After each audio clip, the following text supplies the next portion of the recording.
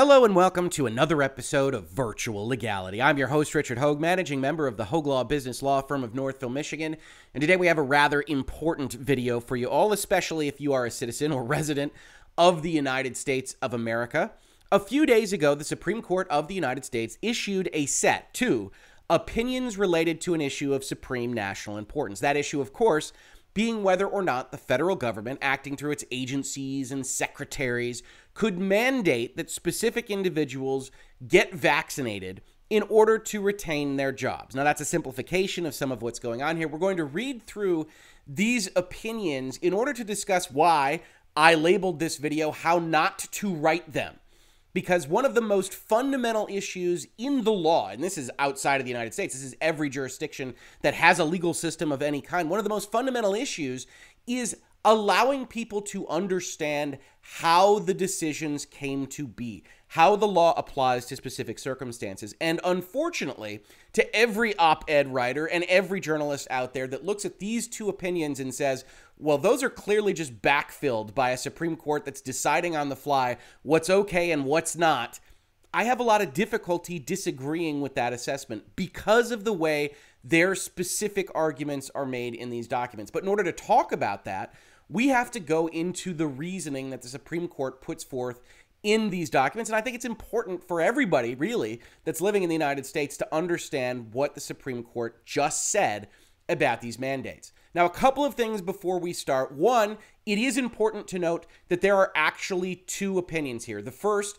relates to OSHA, the Occupational Safety and Health Administration. That's the big one that relates to all employers, realistically, that have more than 100 employees in the United States. But there is a second opinion, which really creates some of the fog here with how these opinions were issued by the Supreme Court, that relates to the Department of Health and Human Services, and more specifically, programs that are funded by Medicare and Medicaid that are requiring their employees to be vaccinated, and that the Secretary of Health and Human Services ordered that separately from the OSHA order. These two decisions were made simultaneously. They were issued by the Supreme Court simultaneously.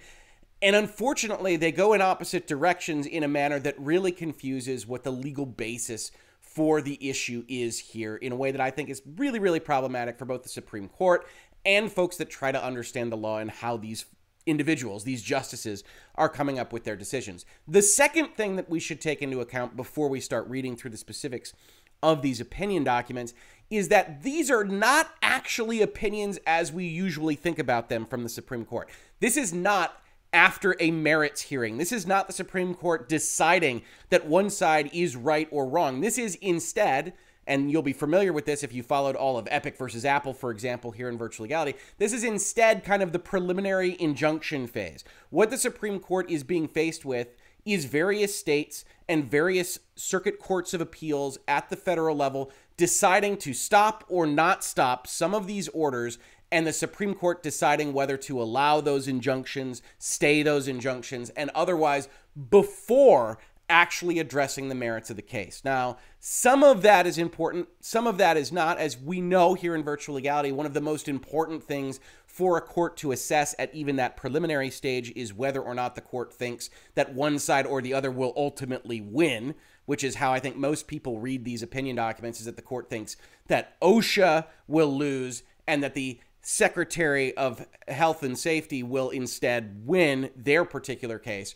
And in case you want to have kind of the Cliff Notes version of these documents before we get into it, you can understand that the Supreme Court blocked the federal government's COVID vaccine or test requirement for large workplaces. That's the OSHA case, but allowed the vaccine mandate for workers at federally funded healthcare facilities. That's the second case. So we've got a block and a non-block, and how those come together is really where I think the Supreme Court made a significant error. So let's read first the OSHA decision. We'll read a little bit of the dissent in both of these cases so that you can have an understanding of what happened here. And that's first and foremost out of all of this. I'll editorialize a little bit about how I think it's written poorly, how they could have gone in a different direction even to arrive at the same outcome. But what's most important to my viewers, to my listeners, in my opinion, is for them to understand what happened here first and foremost. So hopefully I can help with that. at the outset. First of all, this is a per curiam opinion. That means that the whole court is writing this, even though that's not really the case. You'll see dissents here. We're able to figure out that this is effectively a 6-3 decision, and the other decision is effectively a 5-4 decision. The per curiam opinion in the OSHA case goes as follows. The Secretary of Labor, acting through the Occupational Safety and Health Administration, recently enacted a vaccine mandate for much of the nation's workforce. The mandate, which employers must enforce, applies to roughly 84 million workers, covering virtually all employers with at least 100 employees. It requires that covered workers receive a COVID-19 vaccine, and it preempts contrary state laws. The only exception is for workers who obtain a medical test each week at their own expense and on their own time, and also wear a mask each workday. OSHA has never before imposed such a mandate, nor has Congress. I highlight that in red because that will be of significance to the court in making this determination that OSHA does not have this power. Congress enacted the Occupational Safety and Health Act in 1970. The act created the Occupational Safety and Health Administration, OSHA, which is part of the Department of Labor and under the supervision of its secretary. Stepping back just a step here, both of these decisions relate to whether or not the executive branch of the United States can undertake these specific tasks. We have any number of lawsuits and decisions and opinions and court filings and rulings and everything else over the last 2 years about whether states can do something, whether cities can do something, whether health administrations in those states or cities can do something. This is different. This is about the U.S. federal government sitting above the states in the U.S., doing something not through a congressional action, or at least not through a separate one, and that'll be a point of contention between the two sides in these various cases, that Congress didn't do something special to get these vaccine mandates. Instead, what you've got is a speech from President Biden. You've got some tweets, which are ill-advised, about workarounds for congressional authority, and an executive agency, here OSHA, doing something essentially unilaterally on an emergency basis, and whether or not that should be allowed. Now, you might think that that's a constitutional question, and I would tend to agree with you. In all honesty, these opinions basically allied most of the constitutional considerations of that, instead focusing specifically on whether the congressional statutes for the Occupational Safety and Health Administration, for Medicare and Medicaid, give authority to these agencies, to these secretaries, to these departments to do what they purported to do. But it's important to understand, especially if you're not from around here, the United States, that there are 3 branches of government, and the legislative is being accused of not acting here, and executive doing too much, with the judiciary, of course, acting as referee. As its name suggests, OSHA is tasked with ensuring occupational safety, that is, safe and healthful working conditions. Such standards must be reasonably necessary or appropriate to provide safe or healthful employment. And they add emphasis to that word employment here. They must also be developed using a rigorous process that includes notice, comment, and an opportunity for a public hearing. The Act contains an exception to those ordinary notice and comment procedures for emergency temporary standards. So there are a couple of things already happening here as the court introduces this issue. The first of which, as you can tell, the court is emphasizing that OSHA is only supposed to have authority over employment questions. And we will see it's important to the court that since COVID-19 isn't limited to anywhere in particular, and because OSHA just mandated things based on number of employees and not specifics related to contact or participation in close quarters or anything like that, that the court thinks that this is too broad because OSHA essentially is trying to assert a general health and welfare standard rather than something related specifically to employment. The dissent disagrees with that characterization, as you would expect them to do. Prior to the emergence of COVID-19, the Secretary had used this power, the emergency power, just 9 times before, and never to issue a rule as broad as this one. Of those 9 emergency rules, 6 were challenged in court, and only 1 of those was upheld in full. Now, none of that is actually terribly pertinent to the question before the court today, but it does establish a history of OSHA trying to use emergency measures, getting smacked down by this court, not the individuals that represent this court as of right now, but the court in general, and not actually getting their emergency rules through in most circumstances. On September 9th, 2021, President Biden announced a new plan to require more Americans to be vaccinated. After a 2-month delay, the Secretary of Labor issued the promised emergency standard. The regulation operates as a blunt instrument. It draws no distinctions based on industry or risk of exposure to COVID-19. So here already you can see the court preparing to establish that the rule isn't narrowly tailored to what OSHA should be even trying to achieve with its employment regulatory authority, and is proceeding with what the court characterizes very early on as a blunt instrument. The court then summarizes basically how it got this case and talks about some of the decisions that were made specifically here in the Sixth Circuit. Chief Judge Sutton dissented. He reasoned that the Secretary's broad assertions of administrative power demand unmistakable legislative support, which he found lacking. And we're going to come back to this point time and time again as we look at these documents. This concept that if Congress is going to allow an executive agency to do something massive, like require 84 million people to get vaccinated, then the court is going to demand that Congress is very clear and specific about delegating that authority to the executive agency, sometimes called the major questions doctrine, is very pertinent to the constitutional structures of the United States. We will see Justice Gorsuch talk about this in the concurrence to this opinion a little bit. But primarily, the focus is that Congress, which is the elected representatives of the people and the states, are supposed to be in charge of rulemaking. And if they don't act with specificity when they talk about giving the executive branch some power, that creates a constitutional problem, and the court should step in. As you might imagine, that is not a doctrine with a lot of quantifiable borderlines. And one of the big issues with these two opinions is that the major questions doctrine appears to apply until it doesn't. And in both sets of opinions, you basically have a philosophical disagreement as to what powers the executive branch should be allowed to use. And it's not resolved because of the way these two opinions are written. We'll get to that a little bit more, but this is the first kind of flash talking about the major questions doctrine and the problems that's going to present in these two documents. Here the court basically says we're going to find against OSHA. Applicants are likely to succeed on the merits of their claim that the Secretary lacked the authority to impose the mandate. Administrative agencies are creatures of statute. They accordingly possess only authority that Congress has provided. We expect Congress to speak clearly when authorizing an agency to exercise powers of vast economic and political significance.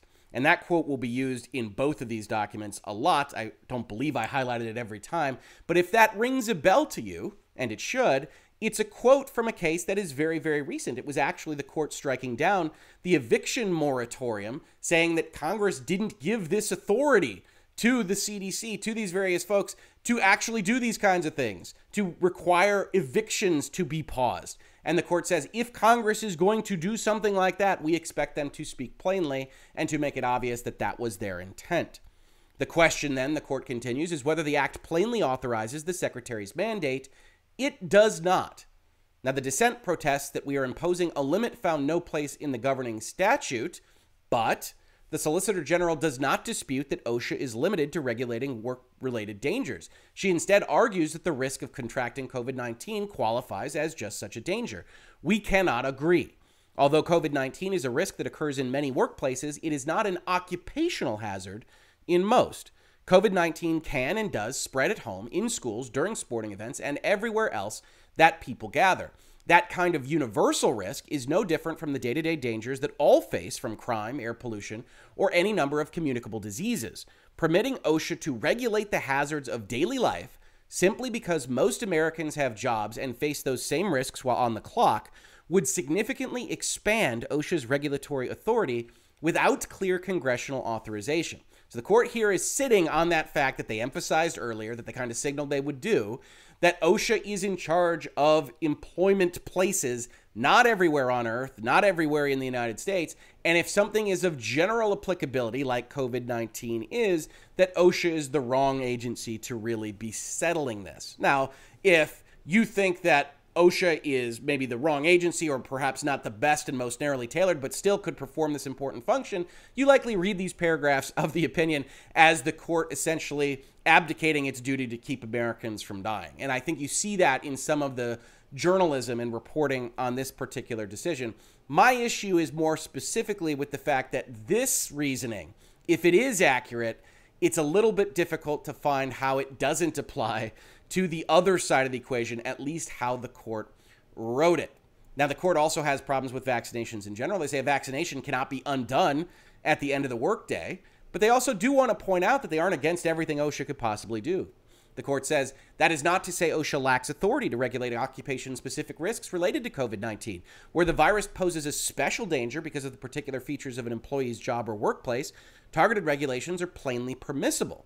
But OSHA's indiscriminate approach fails to account for the crucial distinction between occupational risk and risk more generally, and accordingly, the mandate takes on the character of a general public health measure rather than an occupational safety or health standard. Now, if you are in favor of OSHA's mandate here, or attempted mandate, as it turns out here at the Supreme Court level, one thing that you might take away from paragraphs like this one is that the court is primarily objecting to the tailoring of what OSHA did. And there can be no doubt that just all employers over 100 people is a fairly blunt instrument that OSHA decided to use based on the premise that it was an emergency. And had they been more narrowly tailored, had they gone through more of a process, perhaps they would have lost that emergency argument. And so you can see the thinking behind why they would do it so bluntly. Here, the Supreme Court basically says that bluntness is effectively fatal to what OSHA wants to do, but it does allow OSHA to go back to the drawing board and say, all right, well then, we'll aim this specifically at when you're close together and when you're actually interacting with COVID, when you're doing other things. And this could spin around with a new OSHA regulation in relatively short order, I would argue. It is telling that OSHA, in its half-century of existence, has never before adopted a broad public health regulation of this kind, addressing a threat that is untethered in any causal sense from the workplace. This lack of historical precedent, coupled with the breadth of authority that the Secretary now claims, is a telling indication that the mandate extends beyond the agency's legitimate reach. Now, this quote I think is fairly bad, but effectively the court is saying, hey, you've never done this before, and now that you're asking to do it, that's giving away the game and telling us that you don't have the right to do it. And I don't think that's a terribly good argument from the court here, but it is what they are relying upon before they head into Section B. The equities do not justify withholding interim relief, and here the court tries to address what we were talking about at that preliminary injunction level. Technically, when you're evaluating this kind of preliminary decision, you're supposed to evaluate whether the one side will win, whether the public interest leans one way or the other, whether one side will be harmed if you don't stay these kinds of injunctions, et cetera, et cetera. The Supreme Court, such as it is, doesn't follow along with the way that this is ruled upon at the lower court levels, where you go down the elements. Instead, they do things like say the equities do not justify withholding interim relief, just kind of combining a bunch of the requirements. Says, for its part, the federal government does say that the mandate will save over 6,500 lives and prevent hundreds of thousands of hospitalizations. Although Congress has indisputably given OSHA the power to regulate occupational dangers, it has not given that agency the power to regulate public health more broadly. Requiring the vaccination of 84 million Americans selected simply because they work for employers with more than 100 employees certainly falls in the latter category. Blunt instrument. The Congress didn't put this vaccination right in front of OSHA. OSHA should not be allowed to do it. That's all you actually get from the court's primary per curiam opinion, the one that a majority of the justices agreed upon. Now, you get more specifics when you get down into the concurrences here. And this is a lot more writing than is usual for a decision like this from the court. This is obviously very important to a lot of the justices, to the Supreme Court itself. So you get concurrences, you get dissents. And here Justice Gorsuch writes, the central question we face today is who decides. No one doubts that the COVID-19 pandemic has posed challenges for every American, or that our state, local, and national governments all have roles to play in combating the disease. The only question is whether an administrative agency in Washington, one charged with overseeing workplace safety, may mandate the vaccination or regular testing of 84 million people, or whether, as 27 states before us submit, that work belongs to state and local governments across the country and the people's elected representatives in Congress. So you have what amounts to a philosophical and constitutional debate, joined here by Gorsuch, Thomas, and Alito. The dissent disagrees with basically all of this, but this is where these two opinions actually rest. And unfortunately, because of the way they are written, because of the way the opinions actually come out, there is no settlement of the things that Gorsuch says here, or the things that the dissent and other parties say on the other side of the equation. But let's get what Gorsuch is saying about the constitutional structure. I start with this court's precedents. There is no question that state and local authorities possess considerable power to regulate public health. There really isn't any question. That's what we call the police power in the United States. The federal government's powers, however, are not general, but limited and divided. And that's an area where I think a lot of people, especially those that haven't gone to law school and read all these old cases, get a little bit confused in the United States. The constitutional structure of the U.S. government is not one where the government has all these powers and then you figure out what the people in the states get. No, the Constitution of the United States is written in opposite to that the federal government only gets the powers that are named to it, and everything else is the states and the peoples. That means that when the federal government and Congress tries to do something, generally speaking, in the law, they have to point to the place in the Constitution where they are allowed to do it. And that sets the U.S. apart from some other countries. It sets it apart from other understandings of government. I'm not going to sit here and tell you the United States is perfect with this kind of dual approach, but this is the way that it is set up. And it's one of the areas that people skip when they're looking at these particular opinions, which is this isn't the same as mandated vaccines at a state level or a city level or a school level or any specific employer's level. This is about the U.S. federal government, which has never tried to do anything like this, and whether or not they should be allowed to, specifically outside of a congressional action and through agency action in and of itself. Not only must the federal government properly invoke a constitutionally enumerated source of authority, says Gorsuch, to regulate in this area or any other, it must also act consistently with the Constitution's separation of powers. And when it comes to that obligation, this court has established at least one firm rule. We expect Congress to speak clearly if it wishes to assign to an executive agency decisions of vast economic and political significance. We sometimes call this the major questions doctrine. And that major questions doctrine is exactly as we discussed it earlier when reading this opinion. But Gorsuch explains its importance better than I can. He says, Congress has nowhere clearly assigned so much power to OSHA. What is OSHA's reply?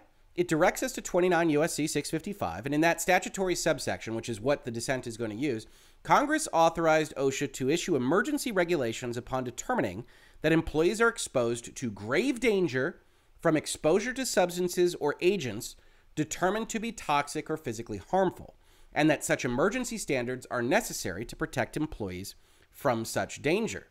The court rightly applies the major questions doctrine and concludes that this lone statutory subsection does not clearly authorize OSHA's mandate, in this case, the vaccine mandate. Section 655 was not adopted in response to the pandemic, but some 50 years ago at the time of OSHA's creation. Since then, OSHA has relied on it to issue only comparatively modest rules addressing dangers uniquely prevalent inside the workplace like asbestos and rare chemicals. As the agency itself explained to a federal court less than 2 years ago, the statute does not authorize OSHA to issue sweeping health standards that affect workers' lives outside the workplace. We have nothing like that here. Why does the major questions doctrine matter? It ensures that the national government's power to make the laws that govern us remains where Article 1 of the Constitution says it belongs, with the people elected representatives. If administrative agencies seek to regulate the daily lives and liberties of millions of Americans, the doctrine says they must at least be able to trace that power to a clear grant of authority from Congress. In this respect, the major questions doctrine is closely related to what is sometimes called the non-delegation doctrine. The non-delegation doctrine ensures democratic accountability by preventing Congress from intentionally delegating its legislative powers to unelected officials. Sometimes lawmakers may be tempted to delegate power to agencies to reduce the degree to which they will be held accountable for unpopular actions. And this is one of those sometimes conspiracy theory, sometimes not, that you will see on blog posts and social media entries and all across the internet, which is Congress kicked this can over to an agency, to the executive branch, and Congress here can be the Republicans, Congress here can be the Democrats. Congress doesn't like to necessarily deal with controversial things, so they give a broad, sweeping grant of authority to Agency X, and then Agency X can take the heat for COPPA or FTC regulations or antitrust rules or whatever else it might be that Congress has otherwise kicked away from itself. But the constitutional order says that can be okay for some things, but Congress can't just make an agency at the executive branch level into a separate super Congress, because that is killing the constitutional structure that the founders and the country is based upon. Or as Gorsuch says here, if Congress could hand off all its legislative powers to unelected agency officials, it would dash the whole scheme of our Constitution and enable intrusions into the private lives and freedoms of Americans by bare edict, rather than only with the consent of their elected representatives. The major questions doctrine serves a similar function by guarding against unintentional, oblique, or otherwise unlikely delegations of the legislative power. Sometimes, Congress passes broadly worded statutes seeking to resolve important policy questions in a field while leaving an agency to work out the details of implementation. Later, the agency may seek to exploit some gap, ambiguity, or doubtful expression in Congress's statutes to assume responsibilities far beyond its initial assignment. The major questions doctrine guards against this possibility by recognizing that Congress does not usually hide elephants in mouse holes. So here we have the judiciary claiming a specific doctrine designed to protect the constitutional order by saying, hey, if Congress wants to send some really important powers to the executive, they got to be clear in saying that they are doing so. In this particular case, the court has found that Congress, 50 years ago particularly, didn't intend for OSHA to have the right to mandate vaccinations. On the one hand, OSHA claims the power to issue a nationwide mandate on a major question, but cannot trace its authority to do so to any clear congressional mandate, says Gorsuch. But on the other hand, if the statutory subsection the agency cites really did endow OSHA with the power it asserts, that law would likely constitute an unconstitutional delegation of legislative authority. And this is one of the only places you see this kind of reference. This only has Alito and Thomas and Gorsuch behind it. But it is an important concept that, unlike some of the other stuff that the court says in both of these documents, Gorsuch and Thomas and Alito here are saying that even if Congress had given the authority to OSHA in this respect, it wouldn't have been constitutional because Congress can't imbue the executive branch with such sweeping and otherwise unregulated powers. Or as Gorsuch says, OSHA, if it had this power, would become little more than a roving commission to inquire into evils and upon discovery, correct them. If this court were to abide by these rules only in more tranquil conditions, declarations of emergencies would never end, and the liberties our Constitution's separation of powers seek to preserve would amount to little. So this is the only kind of deep dive into the major question doctrine that we get from the court on this, remembering that the 9-page opinion really doesn't talk about the specifics other than to say that OSHA wasn't given the authority, which leads us to the dissent. The dissent does what you would expect them to do. They point to that specific statute we talked about in the opinion and say, hey, look, this is an agent. This is a toxic. This is causing a grave danger. This is somebody at OSHA that says, hey, it is necessary to have this standard put in place. And more specifically, the court is jumping in to say that this shouldn't be allowed in a way that is putting the court's judgment in front of what the dissent argues is the congressional judgment. The statute, says the dissent, does not require that employees are exposed to those dangers only while on the workplace clock, and that should settle the matter. When Congress enacts expansive language offering no indication whatever that the statute limits what an agency can do, the court cannot impose limits on an agency's discretion that are not supported by the text. That is what the majority today does, impose a limit found no place in the governing statute. This is effectively an argument that this is not a major question, that the court isn't even within the doctrinal ballpark as to where the court should step in and argue this point. The dissent continues and continues and continues, finishing off with, if OSHA's standard is far-reaching, applying to many millions of American workers, it no more than reflects the scope of the crisis, that COVID-19, the pandemic in and of itself, is so unusual that Congress anticipated it 50 years ago and that somebody needs to be able to act. The standard, the rule, responds to a workplace health emergency unprecedented in the agency's history, an infectious disease that has already killed hundreds of thousands and sickened millions, that is most easily transmitted in the shared indoor spaces that are the hallmark of American working life, and that spreads mostly without regard to differences in occupation or industry. Over the past 2 years, COVID-19 has affected, indeed transformed, virtually every workforce and workplace in the nation. Employers and employees alike have recognized and responded to the special risks of transmission in work environments. And here you get a couple of overreaches, I think, from the dissent, one of which is the last part here, which is to say there's no question COVID-19 and the pandemic has transformed certain aspects of American and global life. a lot of that is driven by various institutions, municipalities, states, localities, or otherwise, mandating certain things, prohibiting other things, and whether or not that is, in effect, the question of the employers and employees alike is perhaps not as fully accurate as it might otherwise be. The other thing that's happening here from the dissent is, of course, talking about the scope of the crisis, and reasonable minds can differ as to whether a lot of this is warranted, unwarranted, and nowhere in both of these documents will you actually see a discussion of the efficacy of the vaccines themselves, the transmissibility factor, whether or not the vaccines are changing that. You won't see reference to Omicron. The law moves slowly, so most of this is talking about Delta decision-making, either in September or November from the president or OSHA itself. And so you do get this kind of question of two different sides effectively arguing the efficacy of these things. Now, you do get a response in part from the dissent to Gorsuch. It says, underlying everything else in this dispute is a single simple question: who decides how much protection and of what kind American workers need from COVID-19? An agency with expertise in workplace health and safety acting as Congress and the president authorized, or a court lacking any knowledge of how to safeguard workplaces and insulated from responsibility for any damage it causes. Obviously, the dissent feels one specific way about the OSHA mandate, but this is an interesting framing of the question, separate, although identical in scope, as what Gorsuch put forth, where the answer to the question might be something different for each one of us. Certainly the constitutional order has certain questions about Congress and the president and authorization and executive branch stuff that the court's opinion brings up. But some folks might actually answer this and say, who decides how much protection American workers need, and point to either the individual or the states, which of course is where the 9th and 10th Amendment of the Constitution points the federal government in the first place. That isn't to put my thumb on either side of the scale here. I think both the dissent and the court itself make strong points for what they feel about this mandate, even if I don't feel that they make very strong points about how the law should be applied.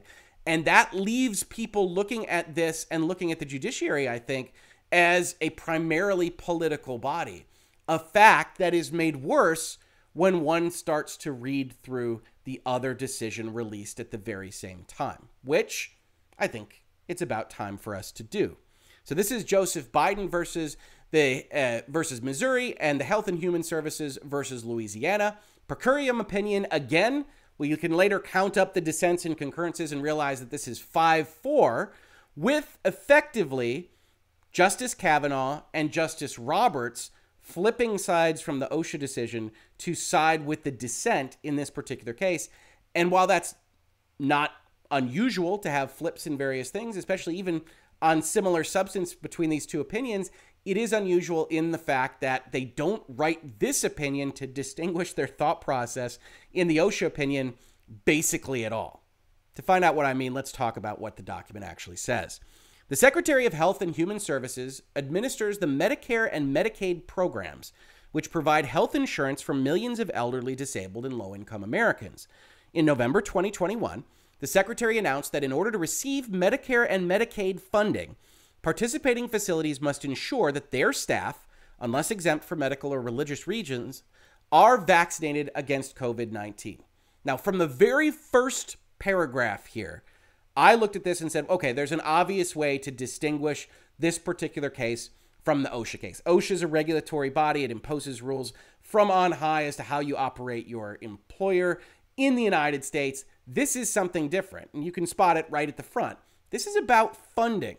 This is about the federal government actually providing money to specific facilities through Medicare and Medicaid and putting rules around that funding. And I looked at this and said, okay, I can see how they'll distinguish this. I can understand what the court's going to do. The court didn't do that. The Medicare program provides health insurance to individuals 65 and older. The Medicaid program does the same for those with low incomes. Both Medicare and Medicaid are administered by the Secretary of Health and Human Services, who has general statutory authority to promulgate regulations, quote, as may be necessary to the efficient administration of the functions with which he is charged. To that end, Congress authorized the Secretary to promulgate, as a condition of a facility's participation in such programs to get the money from the feds, such requirements as he finds necessary in the interest of the health and safety of individuals who are furnished services in the institution. Relying on these authorities, the Secretary has established long lists of detailed conditions with which facilities must comply to be eligible to receive Medicare and Medicaid funds.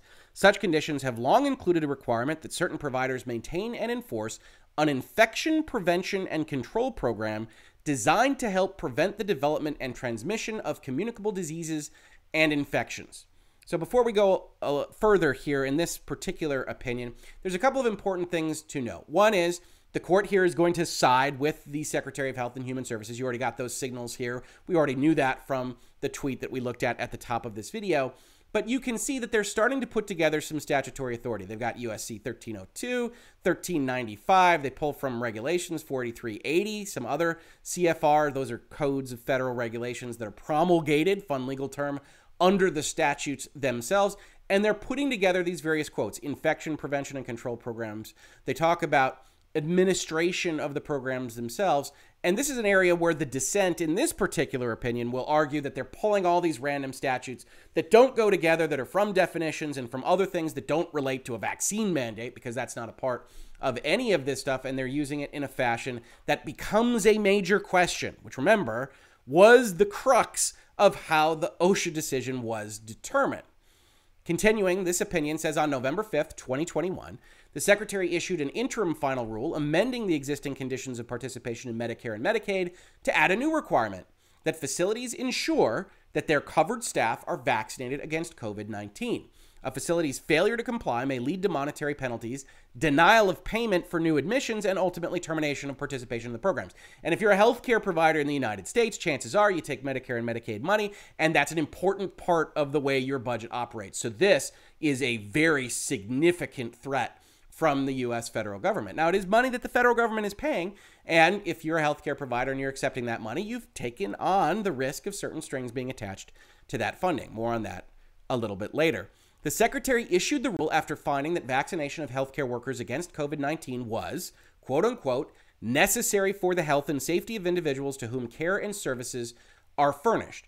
That vaccinating the employees of these healthcare providers was necessary to ensure that the patients at the healthcare providers were properly protected, which raises a whole host of questions as to how the vaccines actually operate and what effect it has with Delta and Omicron and everything else.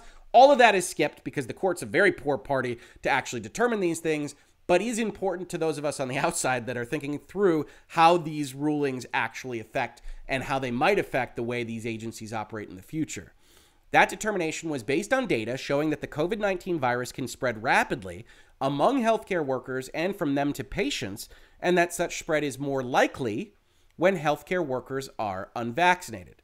The Secretary issued the rule as an interim final rule, again, an emergency kind of concept, rather than through the typical notice and comment procedures after finding, quote unquote, good cause that it should be made effective immediately. And the dissent's going to object massively to this part of the question. Again, even outside of the major questions doctrine or the non-delegation doctrine, one of the normal ways that an agency in the executive branch actually puts forth rules is that they offer them up to the public. The public is allowed to comment, and then they have to essentially respond to what those comments are and whether or not they're going to change the rules.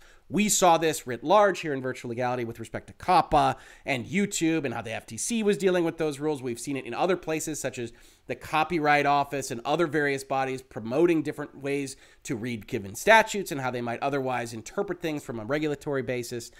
And now we see it here, except we don't see that comment process because both of these decisions were made on a quote-unquote emergency basis.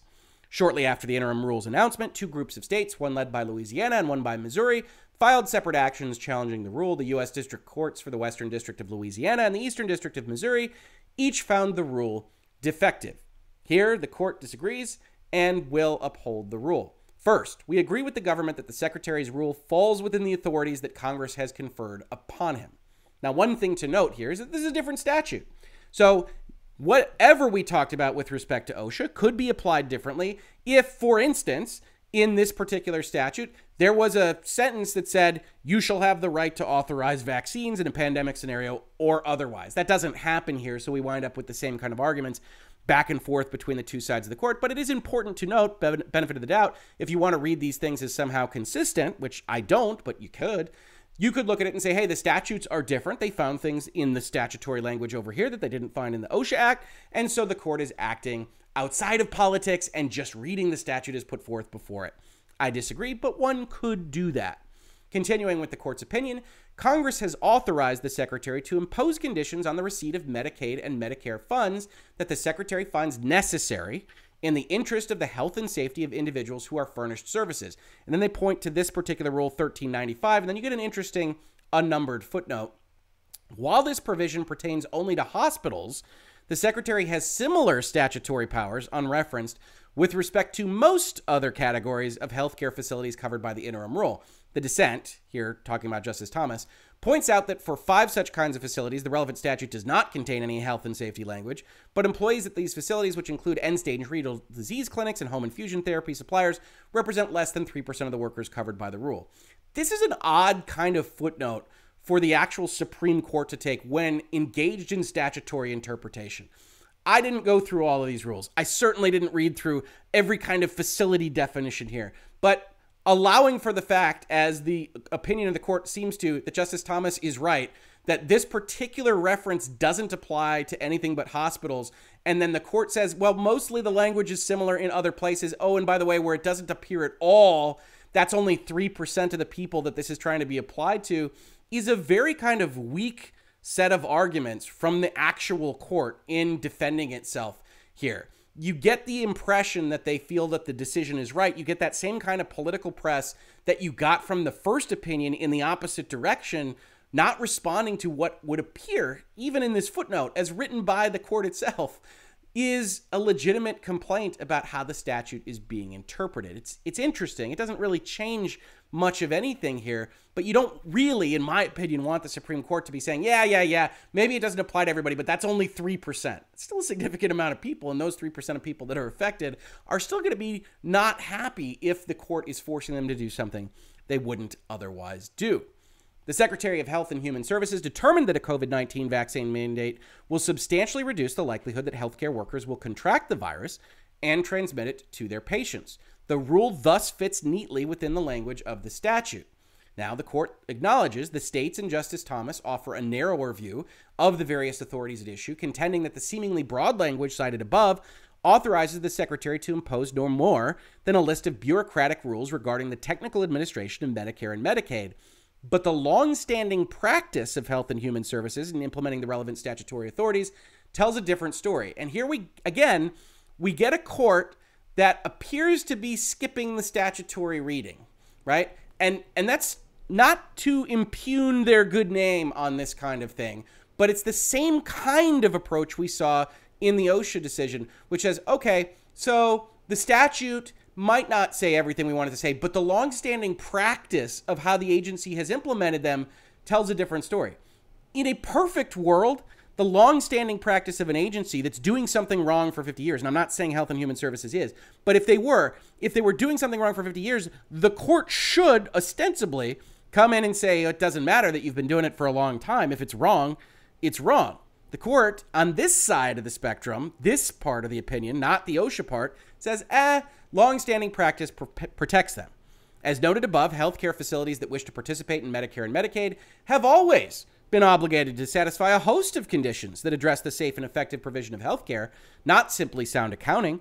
Such requirements govern in detail, for instance, the amount of time after admission or surgery within which a hospital patient must be examined and by whom. And most pertinent here, the programs that hospitals must implement to govern the surveillance, prevention, and control of infectious diseases. Moreover, says the court, the Secretary routinely imposes conditions of participation that relate to the qualifications and duties of healthcare workers themselves, and the Secretary has always justified these sorts of requirements by citing his authorities to protect patient health and safety. Of course, the court acknowledges, the vaccine mandate goes further than what the Secretary has done in the past to implement infection control, but he has never had to address an infection problem of this scale and scope before. So the court here acknowledges what was actually the crux of why OSHA lost their decision, which is that this has never been done before. Here, the court looks at the issue, says, well, we've got longstanding practice, though it doesn't really matter what the specifics of the statute says, before acknowledging that while that might be longstanding practice, they've never done this before, but they've never had to.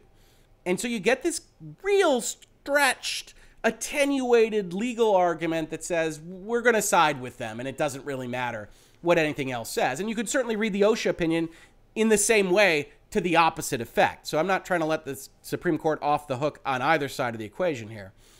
His response is not a surprising one. Vaccination requirements are a common feature of the provision of healthcare in America.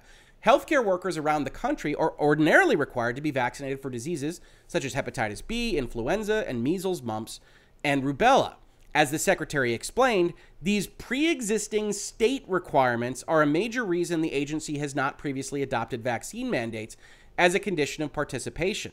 So here the court's explaining why we haven't seen this before at a federal level, but kind of skipping the constitutional question, which is, well, we've always said these mandates are allowed at the state level. Certainly the Supreme Court has said it for centuries at this point in time. So the state adopting those vaccines isn't really controversial.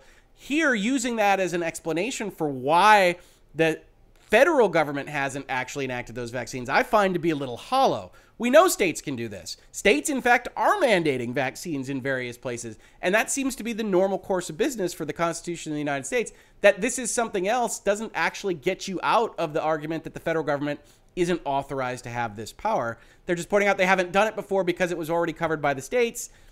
Really poses the question why it couldn't be covered by the states in this instance as well. All this is perhaps why healthcare workers and public health organizations overwhelmingly support the Secretary's rule.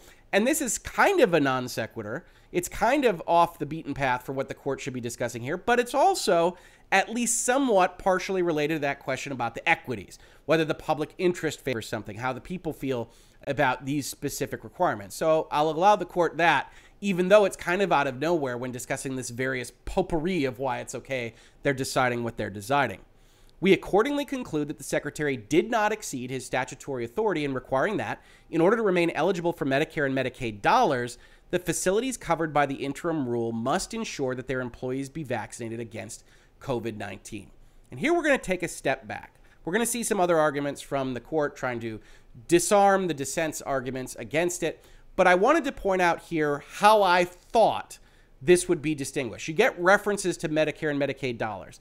And the reason you get those references is because there's a fairly simple way to distinguish this part of the case from the OSHA case, and that is all related to the funding power of the U.S. Congress. So here I'm going to talk about a case called South Dakota versus Dole. And if you aren't familiar with this, we're not going to go over the specifics so much. You can see it's from 1987.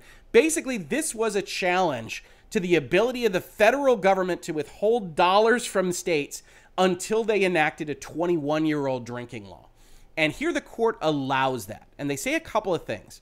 They say, one, the Constitution empowers Congress to lay and collect taxes, duties, imposts, and excises to pay the debts and provide for the common defense and general welfare of the United States, which the courts have read before Dole and now in Dole as the power of Congress to authorize expenditures of public monies for public purposes is not limited by the direct grants of legislative power found in the Constitution. Now, you can agree or disagree with that concept. It is, in fact, Supreme Court precedent that regardless of what I just told you about the constitutional structure, about how the federal government and Congress is to be limited specifically by the powers given to it in the Constitution itself, the Supreme Court has held that the spending power for the general welfare basically acts as a kind of superpower that Congress has to effectively coerce the states and other bodies to do what Congress wants, even if Congress couldn't otherwise do it, by essentially holding the bag and saying, well, you can get this money if you do X, Y, or Z. If you make that drinking law 21 years old, you get this highway funds, but if you don't get the highway funds. Someone complains and says, Congress doesn't have the authority to enact a drinking law. That's not what the Constitution allows Congress to do. They say, yeah, that's fine, but it does allow us to choose who to spend on. And so the courts have said the exercise of the spending power can allow Congress to do things that it can't otherwise do, with a couple of rules. One, the exercise of the spending power must be in pursuit of the general welfare. I think you'd be hard-pressed to argue that the decisions about healthcare workers aren't intended for the general welfare. Certainly folks of reasonable minds can argue whether they actually do that or not, but they're intended to enhance the general welfare. Second, we have required that if Congress desires to condition the state's receipt of federal funds, it must do so unambiguously, enabling the states to exercise their choice knowingly, cognizant of the consequences of their participation, which you might think, hey, we're back in major questions land. We're deciding whether or not Congress has actually given the authority to issue vaccines. I don't read it quite the same way. Here, the question of whether states should have been working with the congressional purview here is whether or not they should be taking Medicare or Medicaid dollars at all, right? That this is a funding question of whether or not they should get that money. And if they participate in that program, then they've understood that strings can be attached of virtually any kind as long as they support the general welfare. And third, our cases have suggested, without significant elaboration, that conditions on federal grants might be illegitimate if they are unrelated to the federal interest in particular national projects or programs. Here, under Dole, you've got a concept that says, hey, you're taking Medicare money. We've got the ability to condition that on basically anything that we want as long as it's in the advancement of Medicare and the general welfare. We're doing just that here. And so I figured what would happen in these two cases would be that you'd get a distinguishing analysis of these statutes because they are funding statutes and not just regulatory statutes. And you get references to that fact here. But instead of actually going down that road and providing two sets of opinions that make sense and can be read together, you instead get all of this politicizing from both sets of opinions. And you get what amounts to a large gray area as to whether or not there's a major question purported here at all. Because I will tell you right now, the statutes that the court points to defend its decision over here are not much clearer than what is in the OSHA opinion. And the OSHA statutes aren't less clear than what the court decides its opinion on here with respect to the healthcare workers, which leads you to, as a lawyer, I don't know what the hell they're doing. And in fact, I do know what in the hell they're doing. They're making the decision as people have accused them of based on what they want the outcome to be and then kind of backfilling what the decision should be. And that's a bad way to operate a judiciary. But you've heard me talk about the Roberts Court before. Now let's talk about the opinion here, trying to disarm some of the dissent arguments. You see, first, the interim rule is not arbitrary and capricious. They're fighting against the emergency concept. Given the rulemaking record, which we don't otherwise see elaborated on in this document, it cannot be maintained that the secretary failed to examine the relevant data and articulate a satisfactory explanation for his decisions to, 1, impose the vaccine mandate instead of a testing mandate, which again is different from what OSHA tried to do. 2, require vaccination of employees with natural immunity from prior COVID-19 illness. So you're still required to be vaccinated even if you've gotten COVID before and otherwise have antibodies. And 3, depart from the agency's prior approach of merely encouraging vaccination. So the argument that was made here is, hey, you're doing things differently than you've ever done, which the court acknowledges. You didn't properly give us information about why this is imposed in this specific way and doesn't give exemptions for things like natural immunity. And the court just says, nah, it's not arbitrary and capricious. It's an emergency. The secretary is finding that accelerated promulgation of the rule in advance of the winter flu season would significantly reduce COVID-19 infections, hospitalizations, and deaths, constitutes the something specific required to forego notice and comment. And we cannot say that in this instance, the 2 months the agency took to prepare a 73-page rule constitutes delay inconsistent with the secretary's finding of good cause. That's the other aspect of this that I think rubbed a number of people the wrong way. You get a September speech from President Biden, then you get a November rule, then you get delays in even the implementation of that November rule, and you have a question of, okay, if this is such an emergency, why is it imposed 10 months after the vaccines come out? Why is it imposed 2 months after the president says it's an emergency? Why does that rule that is promulgated 2 months after that point in time not take effect for another month, month and a half, 2 months? And the court says, well, it's still an emergency and we're not going to second guess the secretary. Okay. We similarly concur with the secretary that he need not prepare a regulatory impact analysis discussing a rule's effect on small rural hospitals when he acts through an interim final rule. That requirement applies only where the secretary proceeds on the basis of a notice of proposed rulemaking followed by a final version of the rule, which is an interesting bare minimum loophole in the way that this statute is structured. Here, the court is actually saying you don't need to do the same kind of impact analysis and talk to the people that are actually affected by this rule if you go through this emergency basis. That's a strong incentive to actually use that emergency basis, I would argue. Lastly, the rule does not run afoul of the directive in Section 1395 that federal officials may not exercise any supervision or control over the manner in which medical services are provided or over the selection or tenure of any officer or employee of any facility. That reading of Section 1395 would mean that nearly every condition of participation the secretary has long insisted upon is unlawful. And it would, seemingly. The quote here is that apparently this section says you can't exercise supervision or control over the manner in which medical services are provided, which makes sense from a constitutional structure perspective. You're creating a Medicare and Medicaid funding portal. You're not trying to run every specific hospital. But here, again, I find the court's argument against this relatively hollow, where they say, well, if that statute were to be enforced the way it sounds, then everything that the secretary has done would be unlawful. And that's not an answer to an actual legal analysis. Maybe it is, maybe it isn't. You have to actually say to the statute why it doesn't apply in the manner that it is being argued, not just that, hey, if we read it that way, that would mean all of this stuff is wrong. It might. The challenges posed by a global pandemic do not allow a federal agency to exercise power that Congress has not conferred upon it. Both of those opinions agree on that. At the same time, such unprecedented circumstances provide no grounds for limiting the exercise of authorities the agency has long been recognized to have. Again, eliding kind of the concept of, hey, no, they've never actually asked for a vaccine of this type, ever. But they have done other things that the court finds useful to this analysis. Because the latter principle governs in these cases, the applications for a stay presented to Justice Alito and Justice Kavanaugh, and by them referred to the court, are granted. And then we get some more of the legalese. So, as I said, you've got two opinions, both seemingly governed by very inchoate legal argumentation about major questions that apply or don't apply, with a flip of Kavanaugh and Roberts in a direction that doesn't make a ton of sense for them to also be signatory to the per curiam opinion on the OSHA side. And now you have Thomas, Alito, Gorsuch, and Barrett as four people dissenting.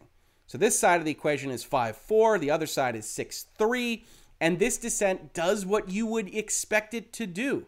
Because there's no real dispute that this case merits our review, our decision turns primarily on whether the government can make a strong showing that it is likely to succeed on the merits. In my view, the government has not made such a showing here. And Thomas goes forth and analyzes all these statutes. And I'm not going to waste your time, except to point out that they are from various different places. They are pieced together with references to health and safety. And Thomas finds that to be dispositive of that major questions concept that says, if you aren't clear, you don't get the power, which he articulates again here. We expect Congress to speak clearly when authorizing an agency to exercise powers of vast economic and political significance, and we expect Congress to use exceedingly clear language if it wishes to significantly alter the balance between state and federal power. The omnibus rule is undoubtedly significant. It requires millions of healthcare workers to choose between losing their livelihoods and acquiescing to a vaccine they have rejected for months. Vaccine mandates also fall squarely within a state's police power. That's long been the opinion of the Supreme Court. In fact, every time you were on Twitter or social media and heard reference to Zucht or Jacobson or anything else, it was always to discuss the ability of the states to exercise that power, which, when reserved to the states, is not generally the federal government's power. Here, the court says, until now, only rarely has such vaccines been a tool of the federal government. If Congress had wanted to grant CMS authority to impose a nationwide vaccine mandate and consequently alter the state-federal balance, it would have said so clearly, and it did not.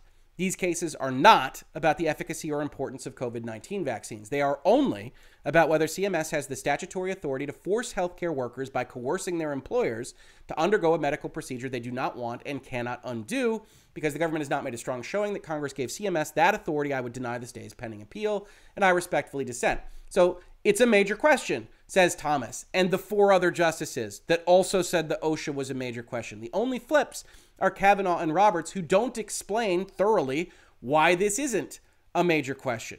You then get a second dissent. Alito, Thomas, Gorsuch, and Barrett, same four, saying effectively, under our Constitution, the authority to make laws that impose obligations on the American people is conferred on Congress, whose members are elected by the people. That sentence alone should key you in on the fact that we are once again going to be talking about constitutional order, just as the concurrence did in the OSHA case. A concurrence notably that did not include Kavanaugh, Barrett, or Roberts. Elected representatives solicit the views of their constituents, listen to their complaints and requests, and make a great effort to accommodate their concerns. Today, however, most federal law is not made by Congress. It comes in the form of rules issued by unelected administrators. In order to give individuals and entities who may be seriously impacted by agency rules at least some opportunity to make their views heard and to have them given serious consideration, Congress has clearly required that agencies comply with basic procedural safeguards. This is that notice and comment argument. Because of the importance of notice and comment rulemaking, an agency must show good cause if it wishes to skip that process. The agency that issued the mandated issue here admits it did not comply with the common sense measure of seeking public input before placing binding rules on millions of people, but claims instead that the data showing the vital importance of vaccination indicates that it cannot delay in taking this action. Although CMS argues that an emergency justifies swift action, both district courts below held that CMS fatally undercut that justification with its own repeated delays. And we talked about that as well. So here is the end state, right? I wrote this thumbnail, I wrote this video, how to not write opinions, because I felt it was supremely important for folks in the United States to understand what the Supreme Court did here and what it didn't do. In the OSHA case, it finds that there are major questions, and because of those major questions, that Congress did not delegate the authority that OSHA is claiming, that OSHA can't do what it said it was going to do. Here, the court finds the opposite, that CMS, Health and Human Services, does have the authority, even though the structure of these two statutory analyses wind up being effectively the same. And longstanding practices of one and the other, and a lack of vaccination for both, wind up in two different sets of opinions, when it was so easy to distinguish these two cases based on the fact that one is a funding federal program and one is not. So at the end of the day, I hope you found this enlightening. Unfortunately, it's not terribly useful for long-term analysis of what the Supreme Court might do on any given case in the pandemic, in the vaccine mandate question, except to say that Roberts and Kavanaugh in particular seem to be driven by what they feel is appropriate action, as they, in their unelected judicial determination, might otherwise decide for OSHA, for CMS, for you, for me, and for President Biden. So we're stuck with Roberts and Kavanaugh and the court system that I think is justified in being as pilloried as it is by journalists of all political persuasions and all stripes, and we'll just have to wait and see exactly where it goes from here. This has been Virtual Legality for today. If you enjoy talking about important legal issues, mostly in the world of pop culture, software, technology, and more, please consider supporting the channel at Patreon. Otherwise, we've got other ways to support the channel listed below. If that doesn't make sense to you, can't blame you for that. Just subscribing, telling your friends, upvoting, downvoting, doing the rest, sharing these videos around. Every little bit helps. If you caught this on YouTube, thank you so much for watching. And if you listen to it as a podcast, thank you so much for listening. And I will catch you on the very next episode of Virtual Legality. Virtual Legality is a YouTube video series with audio podcast versions presented as commentary and for education and entertainment purposes only. It does not constitute legal advice and does not create an attorney-client relationship. If you have legal questions about the topics discussed, please consult your own legal counsel.